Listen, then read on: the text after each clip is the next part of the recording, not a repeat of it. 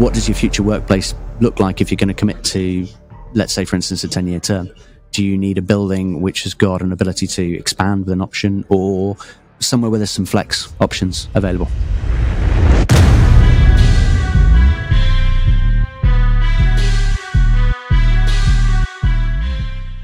Welcome back to the Word Bold podcast, where we chat with the leaders in commercial real estate to answer all questions space as a service.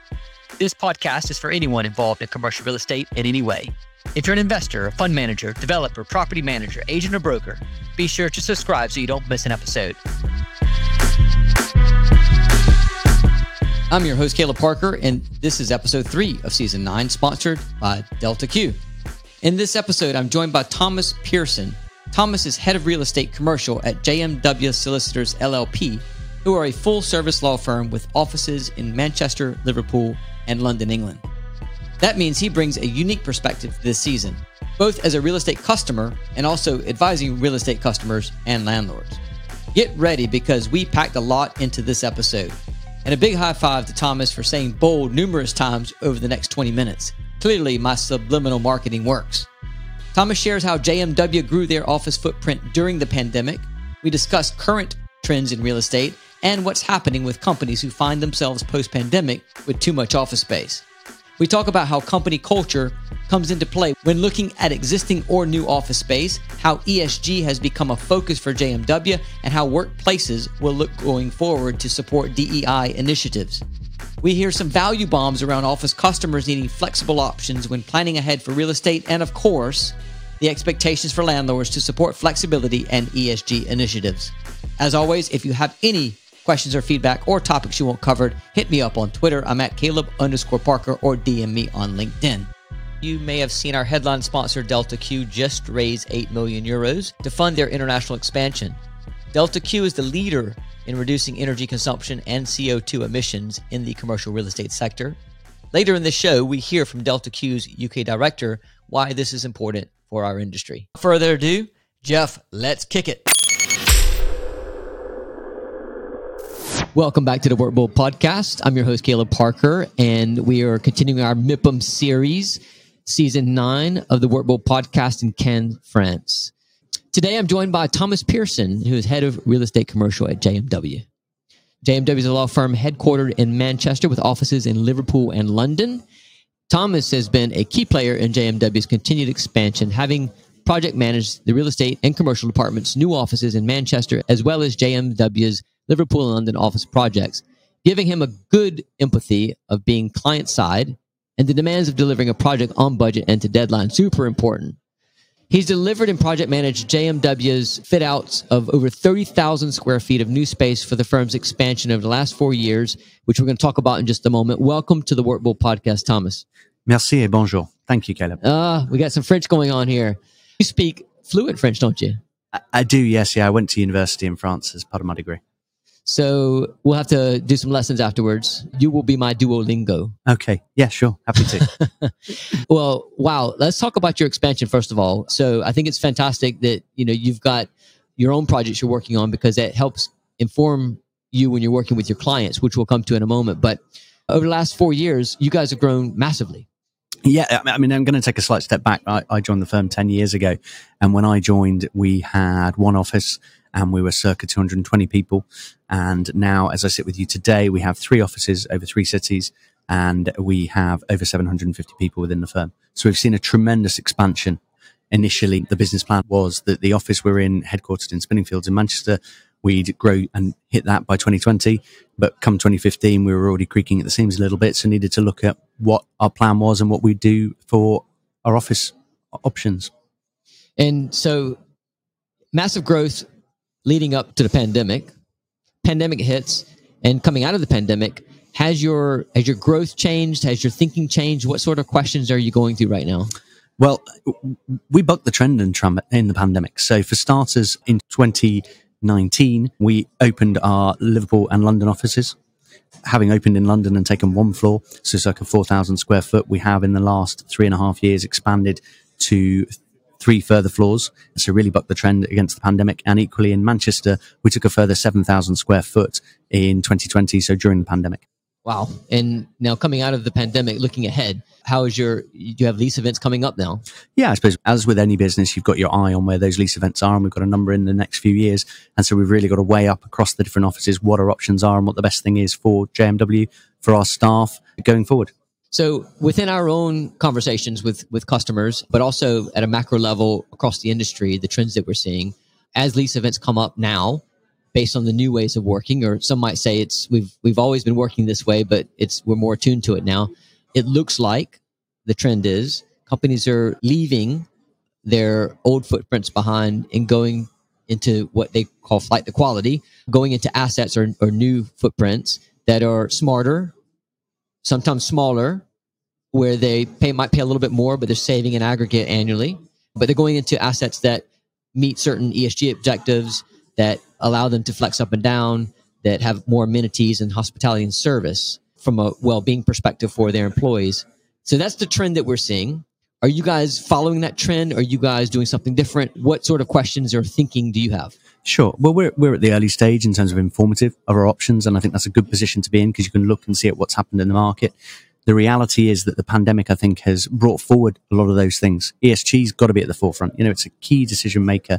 It's a driver not only in terms of where firms want to be, but also in terms of recruitment, well-being for the staff, and the workplace piece. To quote the adage of the advertisements, isn't it? Sometimes it's brand new customers only. So there can be better deals to be done in terms of opportunities, place and space, and rental fees sometimes from a new offering.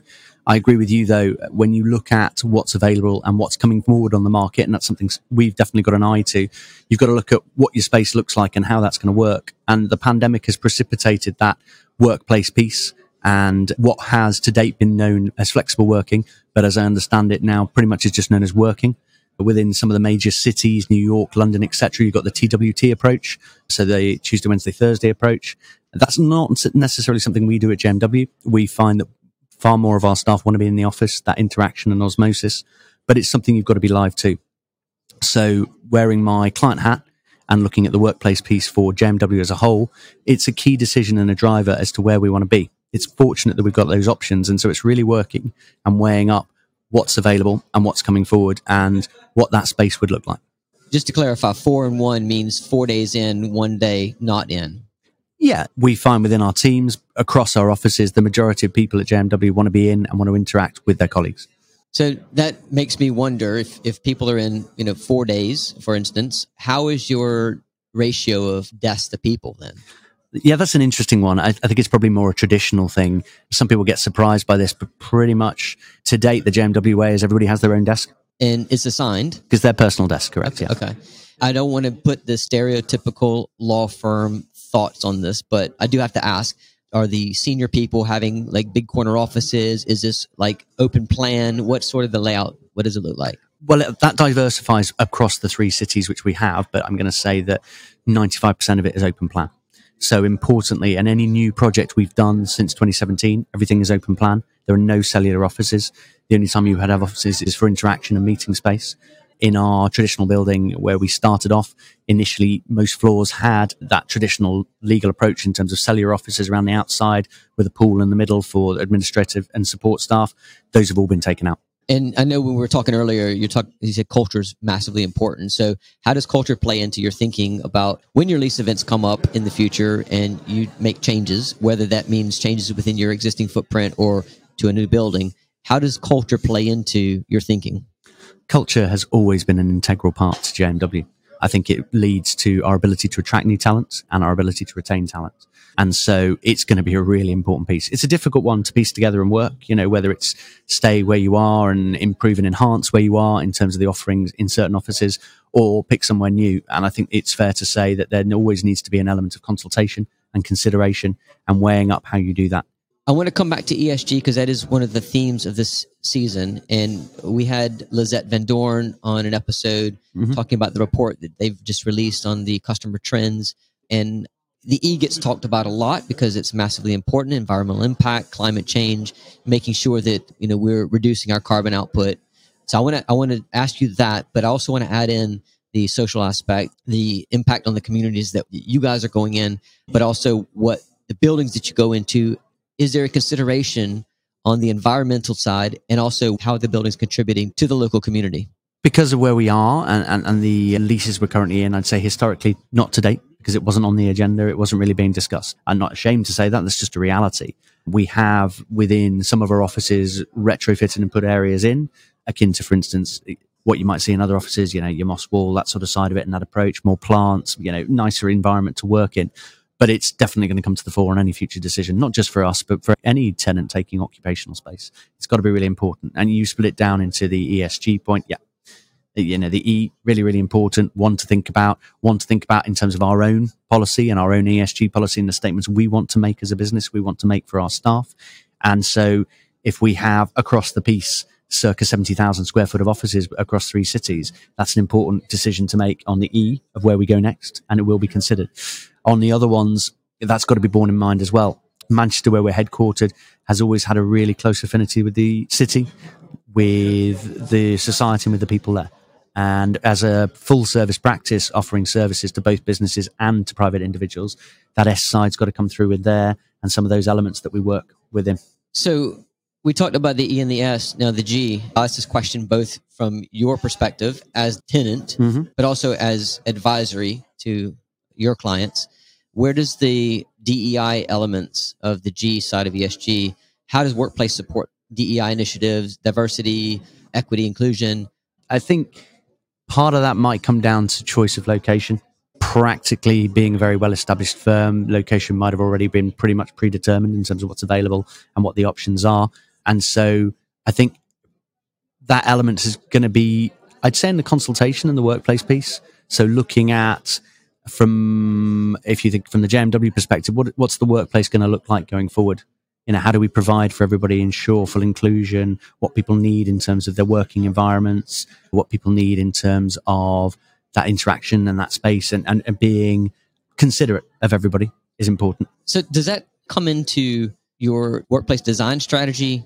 Is that filter into the decision on the location, the asset you choose to go into, where in the city you go? I'm just curious, where do those sort of conversations happen? Yeah, good question. I think in terms of if you split it down in Manchester, given the footprint that we currently occupy, that might be slightly predetermined in terms of location and availability of space. And just to clarify that, what's the footprint in Manchester? We're 52,000 square foot.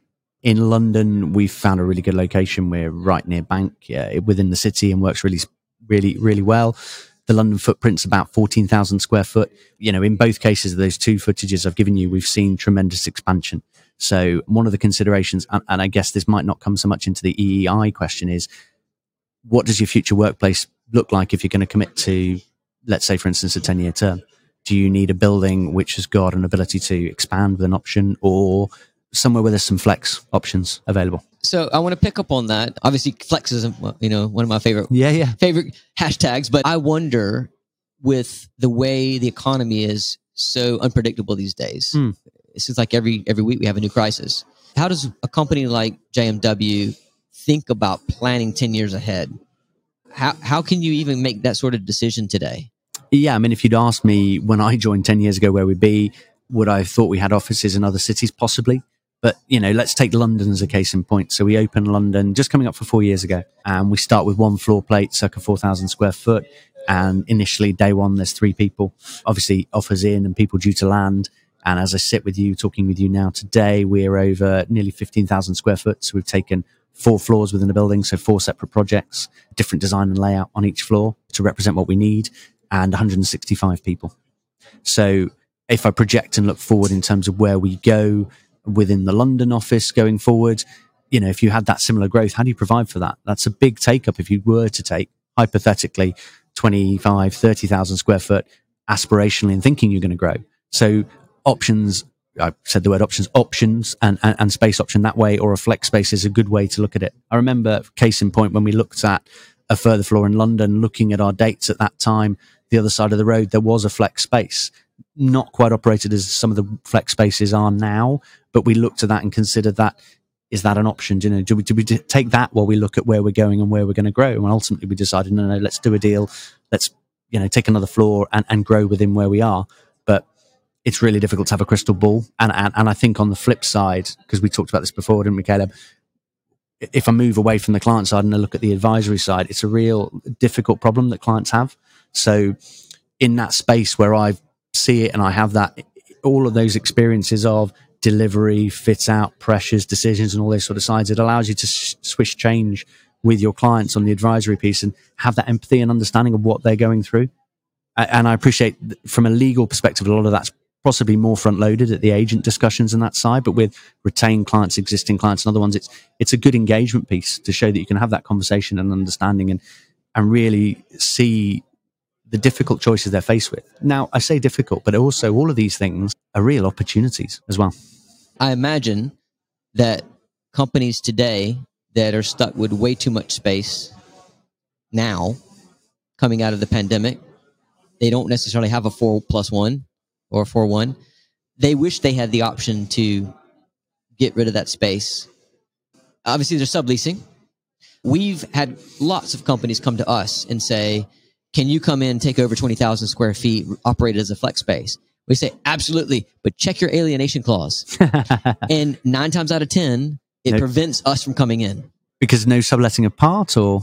Because it changes the use, it puts more pressure on the M&E, even though you can reconfigure and put some CapEx into that, but the landlord just doesn't want to be bothered with it.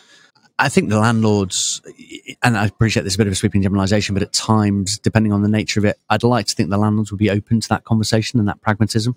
Because ultimately, if you've got the dual layer to it, in terms of you've got the tenant sat, and then presumably you're coming in as an under lessee or whatever, you've got that two levels to it.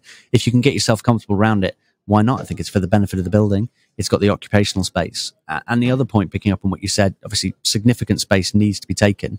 But other clients and people I talk to, and I spend, in part because of what I do in the projects coming forward, I spend a lot of time going around and looking at offices and office space and new ones that have come through, working a lot with building surveyors and seeing the different collabs and different ways of doing stuff. And it's just sort of all, I guess I'm just marking it all in my brain and thinking, well, yeah, that's great. I like that, all those sort of things. And some of those things will be cost prohibitive, but looking at those options. So where I was kind of going with there on a long shaggy dog story was, it's that ability sometimes when you've got too much space, what does it look like? Because we've not kind of acknowledged or talked yet on this chat that post-pandemic, the workplace has changed and what people need and the demands of a workplace have changed. So there are way more collaboration spaces. I'm going to, an English comedian, but the Dom Jolly approach. Everybody's come back. Well, not everybody's come back from working from home, but people come back and they sit in an open plan office and have a team or Zooms call and they think they're in their study or kitchen table at home and they're really, really loud. And you've got to accommodate for that within an open plan workspace and how that looks. And also where we work, and I think the important thing to present in terms of why a lot of us are in is we work really collaboratively, not just within our teams, but within the wider team. And we really focus on that client delivery piece and linking up and how we can interact and get things done from our client, how we can get introductions done from our client.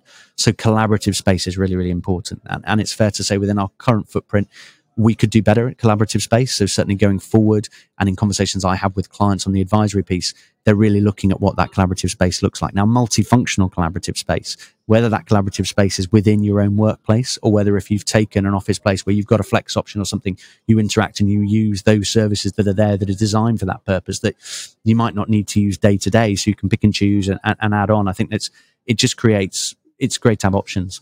Absolutely. And I go back to an episode I did with Dave Cairns many seasons ago now. And he had this dream scenario in my dreams of a big occupier, big customer coming in, doing a deal with a landlord to take some space. They know they're going to grow into the space, but they don't need all of it right now. So they wanted that option to grow into it. And so the conversation was had about bringing in a third party operator to operate that option space. So it's monetized for the landlord, but not cost the occupier. It's operated as a flex space effectively. And then when the option happens, they take the space when they need to. I'm intrigued on that. How many times has that option been triggered versus those people realizing that actually having that flex space and everything and that cutout and the variety and the different options, they thought this works well as a bit of a hybrid. I mean, there's case in point, the Deloitte deal up in Manchester. Yeah, for sure. I mean, they went into that flex space, didn't they? And it wasn't for them. You know, they've gone back more into traditional office space. So I think it's interesting to see how this plays out. Going back to the companies that have too much space today, I imagine if they had front-loaded this conversation about having these options when they signed their lease, they wouldn't be with too much space today. Yeah, hindsight's always a wonderful thing, isn't it? Well, I guess this is what you're dealing with right now, trying to figure out how to work your own future plans, but then also giving you the insight how to help your clients as well. True. And, as we sit here today, Caleb, I don't think, much as I say, hindsight's a wonderful thing, I've got to bear that in mind as well as a bit of a warning tone. So I can see what the trends are now. I can see what the options are on those things. But who's to say over our lease term dates in the next few years? I'd like to think we make the right decisions. But if you rewound back and those term dates were, say, 5 years ago, pre-pandemic, and all of the shift change in the working environment and different things like that, you wouldn't have had a crystal ball and you wouldn't have been able to see those things. So, you've always got to evolve. This is why I'm bullish on Flex. Flex enables you to be agile when it comes to these crystal ball moments. I get that. I think the other thing, I suppose, is to bear in mind what you do when you do your fit out. So if you're a tenant and you're doing a Cat B fit out, and I've project managed a number of these as well. So not just choosing the office space and working on it, but just that project management and delivery and the timing of it and the cost of it and everything is working within, as we way more are within the professional services and open plan environment. You could be not lavish, but you could really go on your Cat B and that fit out and your CapEx and all that sort of side of it. Or you can say, okay, do you know what? I'm going to do certain areas which are there, done, deliverable of what I need, but I've got that ability and I've got that boldness to recognize in future that during my lease term, I might need to change what I use that space for and upend and change it. Case in point, in our existing traditional building at One Byram, which is over, it's worth noting that's 7 floors and each floor plate's about 4,000 square foot. Whereas in our newer space in Manchester, we took 16,000 square foot and then another 5,000 square foot. So that's fully open plan, way more collaborative, more departments. So going back to the traditional space, it started because that was the traditional thing in legal services of cellular offices around that sort of side. And we've got that ability to knock out and move and roll with the times. And I think you've got to have that. I know you mentioned it about flexes in flex space, but you've got to have that ability and that boldness, dare I say it, to look at flexible options within your own space. Good advice. Good advice. I have a couple of quick fire questions for you. Okay. Not the typical quick fire questions of the early seasons. Right. But on these topics here. So ESG, going back to this, moving into the flight to quality, are you expecting landlords to fund all of the retrofit items that are needed? Are you willing to pay for it? And how would you see that being structured? Am I expecting? It'd be great as a tenant if the landlord did. I'm a realist and they're not going to, so there's got to be a middle ground there. I think it depends on the nature and structure of that building, the age of that building, and what's needed as to how it comes about. That's a lawyer answer right there. Yeah. Okay. Since we're talking ESG again, let's pop over to Adam Gadiali, Delta Q's UK director. Adam, the Workbold audience is made up of office real estate professionals spanning 50 countries. Tell us a little bit about your international expansion plans for Delta Q and why that's important for office buildings. Reducing energy consumption is a major challenge for real estate organisations, especially since the sector is responsible for nearly 30% of the European Union's carbon emissions. Delta Q is a purpose-driven organisation, and we partner with the largest real estate companies in the world to fight climate change and to help our customers towards net zero carbon with our triple strategy. This is what we like to call Map, Plan, Act. Thank you, Adam. More on Delta Q's triple strategy later in the show.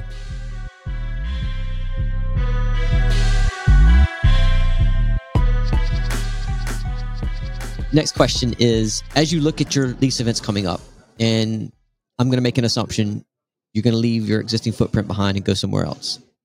Maybe not. But would you expect to go into a footprint that is going to shrink because you have flex in the building? Yeah, I mean, short answer to that, yes, a footprint will shrink, but I think that's more by natural selection, and that part of where we are at the moment, we are on an FRI lease in the whole building, so we're the sole tenant. So within that, you've got the core, you've got your kitchens, you've got all of that space that naturally, when you put that on a single or a double floor plate, you don't need all of those things. So it will shrink by nature in terms of that regard, and as well as part of the workplace, what's needed. As I said, culture to date is everybody's got their own office at their own desk. Everybody has their own desk. So just to clarify, not their own office, their own desk. Correct. Yeah. Okay. Sorry, we could go back a lot. Everybody's got their own desk, save for 2 departments where we're trialing that currently and seeing how that works. So whether that will evolve, I think realistically, in the nature of how departments work, that will work for some, but not others. So short answer to your question, yes, shrinkage. Okay. Next question. And feel free to expand on this or make it short. In your client work, when you're representing landlords, how has the conversation changed? I'm going to pick up on the ESG point, I suppose. It's more, if you're acting on the landlord side, it's what does that green lease look for?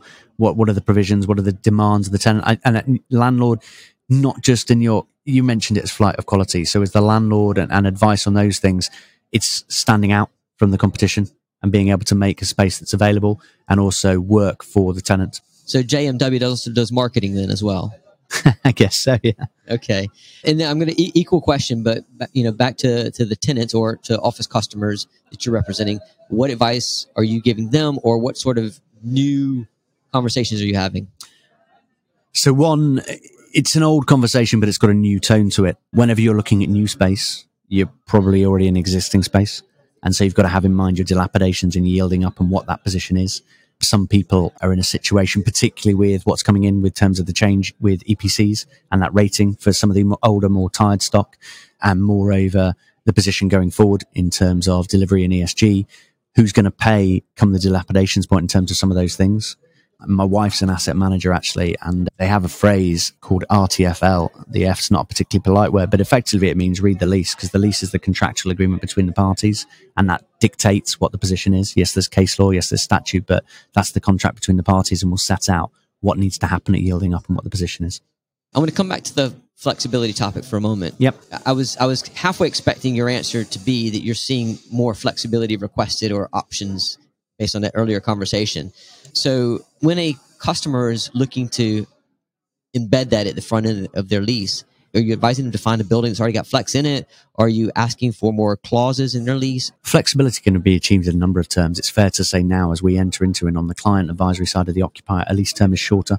So that in by its very nature gives you flexibility. But as to flexibility of space, look at and this is more an agent side, but, it depends on the relationship you've got with the client. The question you'd be saying to them is, have you narrowed down and you're happy with your options? Is this going to give you what you need? Because you're about to commit to a contract, a lease for a period of time. And are you comfortable with all the shift change and everything that's happening that will move on? Now, in fairness, some might say that's not really the lawyer's job to advise on that. That's an agent, that's an advisory piece in terms of that side of it. Our job's to act on the legal documentation and deliver and facilitate the transaction, which is what we do. But I think you've got to be bold enough at times when you've got that client relationship to have those conversations and that understanding. And some will have more of a hand-holding exercise and in the appropriate way to have those conversations. And like I said, from my piece, having seen the other side of it and delivered on it, I've got that empathy and understanding of those things. At the end of the day, I'm a transactional lawyer, so I would always signpost to the appropriate people who can advise on flex space, who can advise on those terms and those things. So I'm not going to, just to be clear, I'm not going to be telling them what they should be paying rent-wise, and I'm not going to be telling them what their best term is. But those questions and those decisions, and you'll have the greener tenants that come to you, or ones that haven't really had a lease term for such a period of time. And with the shift change that has happened in offices in the last few years, as we've all seen, with big occupiers in the flex space come in, different models and all those things, and shift, traditional space changing, that flight to quality and ESG, it's a real minefield. Well, it is indeed. A lot of change is happening, a lot of change. And I think that creates lots of friction, creates a lot of problems, but massive opportunities. Indeed, yeah. Last question for you. What sort of conversations are you having at MIPIM? Conversations varied. So as we sit today, it's a budget day. So it's been what's coming up in the budget and what will lead into the budget. Discussions on varied points. I've been intrigued to go round the Propel and see what's there in terms of innovation coming through and that side of it. And then we, as JMW, try to be really interactive with our clients. So we have a number of events. One of them is sort of networking and connecting people. I think that's really, really important. And this will be the second year where I've hosted a round table on the last day of MIPIM on the Thursday. And that's really a sort of roundup. And it's linked to something that, Caleb, delighted I've had you on a few times, to my sort of monthly roundtable on that side. And that's discussing the wider real estate market. And it's really informative. So that tomorrow will be a conversation, a little bit of what's happened in the budget, but moreover, what came out of MIPIM. Did people get what they expected from it? MIPIM's a fundamentally different animal post-pandemic, a bit more dressed down to an extent, a bit more relaxed. But importantly, at its heart, you've got circa 30,000 people coming here and wanting to do business and wanting to have open conversations. So the most important thing of MIPIM, some people who don't understand, is you can actually go up and have those important conversations with decision makers and just strike up those discussions. And I urge people to do it. In this environment where the R word of recession and different things get mentioned and challenges in different ways, if you don't have conversations and you don't affect introductions to people, business will never happen. So it's got to be being bold, if I can use your word, and being on the front foot. I think I counted you say bold about 5 times in this podcast. So you might need to cut some out. No, you win. I'm keeping them all in. No, really, really appreciate you taking the time, Thomas. It's been fantastic and insightful. Well, thank you so much for having me on. I really do appreciate it as well. So we'll put a link in the show notes to your LinkedIn, Twitter. Yep, Twitter as well. All right. We'll get him on Twitter and a link to your website for JMW as well. Fantastic. Thank you very much. Thank you again. And for everyone tuning in today, until next time, take care of yourself. Before we close this episode out, a final update from Adam Gadiali on Delta Q's triple strategy. As I mentioned earlier, everything we do needs to help the commercial real estate sector drastically reduce its carbon emissions. That's our purpose. We start with connecting building portfolios with our AI solution and commit ourselves to clear results, which include CO2 and energy reduction, operational efficiency, and comfort optimization. Firstly, in order to reduce the building's energy consumption, we deploy our technology across building portfolios. We do this by mapping the building through a digital diagnosis or creating a digital twin of the building. This also includes precise local weather forecast and occupancy data. Secondly, through planning, which is where we conduct a physical diagnosis of the building with our HVAC and BMS specialists to ensure that the availability of data is as closely aligned with reality. From there, we identify building and system anomalies, build a roadmap towards savings, and advise on the carbon return of retrofit investments. Thirdly, by taking action. This is where we take both digital and physical data and automate repetitive savings through our AI steering of the HVAC systems. That's our triple strategy. There you go. What an important purpose. Be sure to visit deltaq.io to learn more and listen to episode 8 this season, where I got to sit down with Delta Q's CEO, Khadija Nadia at MIPIM, for a deeper dive into their purpose of helping the real estate sector on the road to zero. Thank you for tuning in. I hope you enjoyed this episode. Don't forget to subscribe to our podcast. And remember, fortune favors the bold. Drumroll, please. P.S. If you want to find out about future-proofing your portfolio, head over to newflex.com.